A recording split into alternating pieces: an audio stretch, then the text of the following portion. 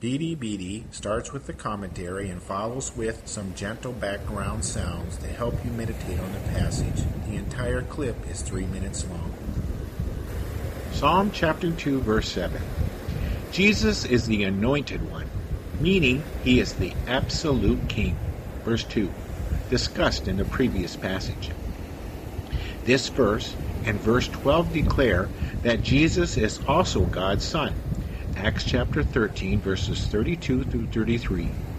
When Jesus was baptized, quote, a voice came from heaven, declared, "You are my Son.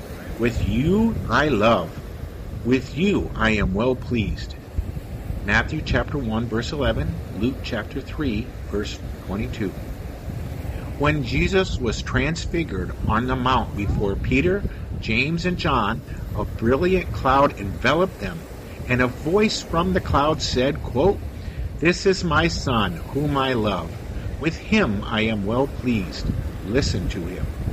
Matthew chapter 17, verse 5. Jesus is not an angel.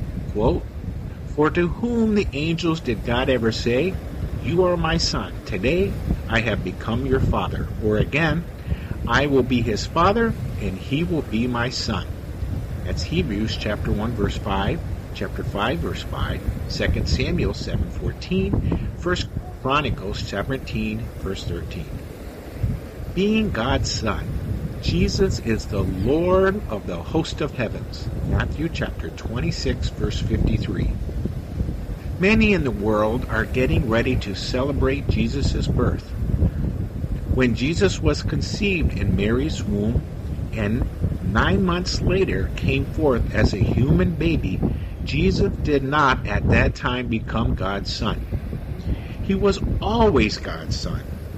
Mary was and remained a virgin during the pregnancy.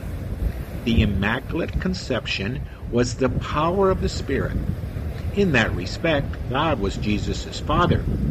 Yet, even before this, Jesus was God's Son in status and station. Jesus, the Son of God, is due my worship, respect, and praise. My soul is in awe of the King, who is the Son of God.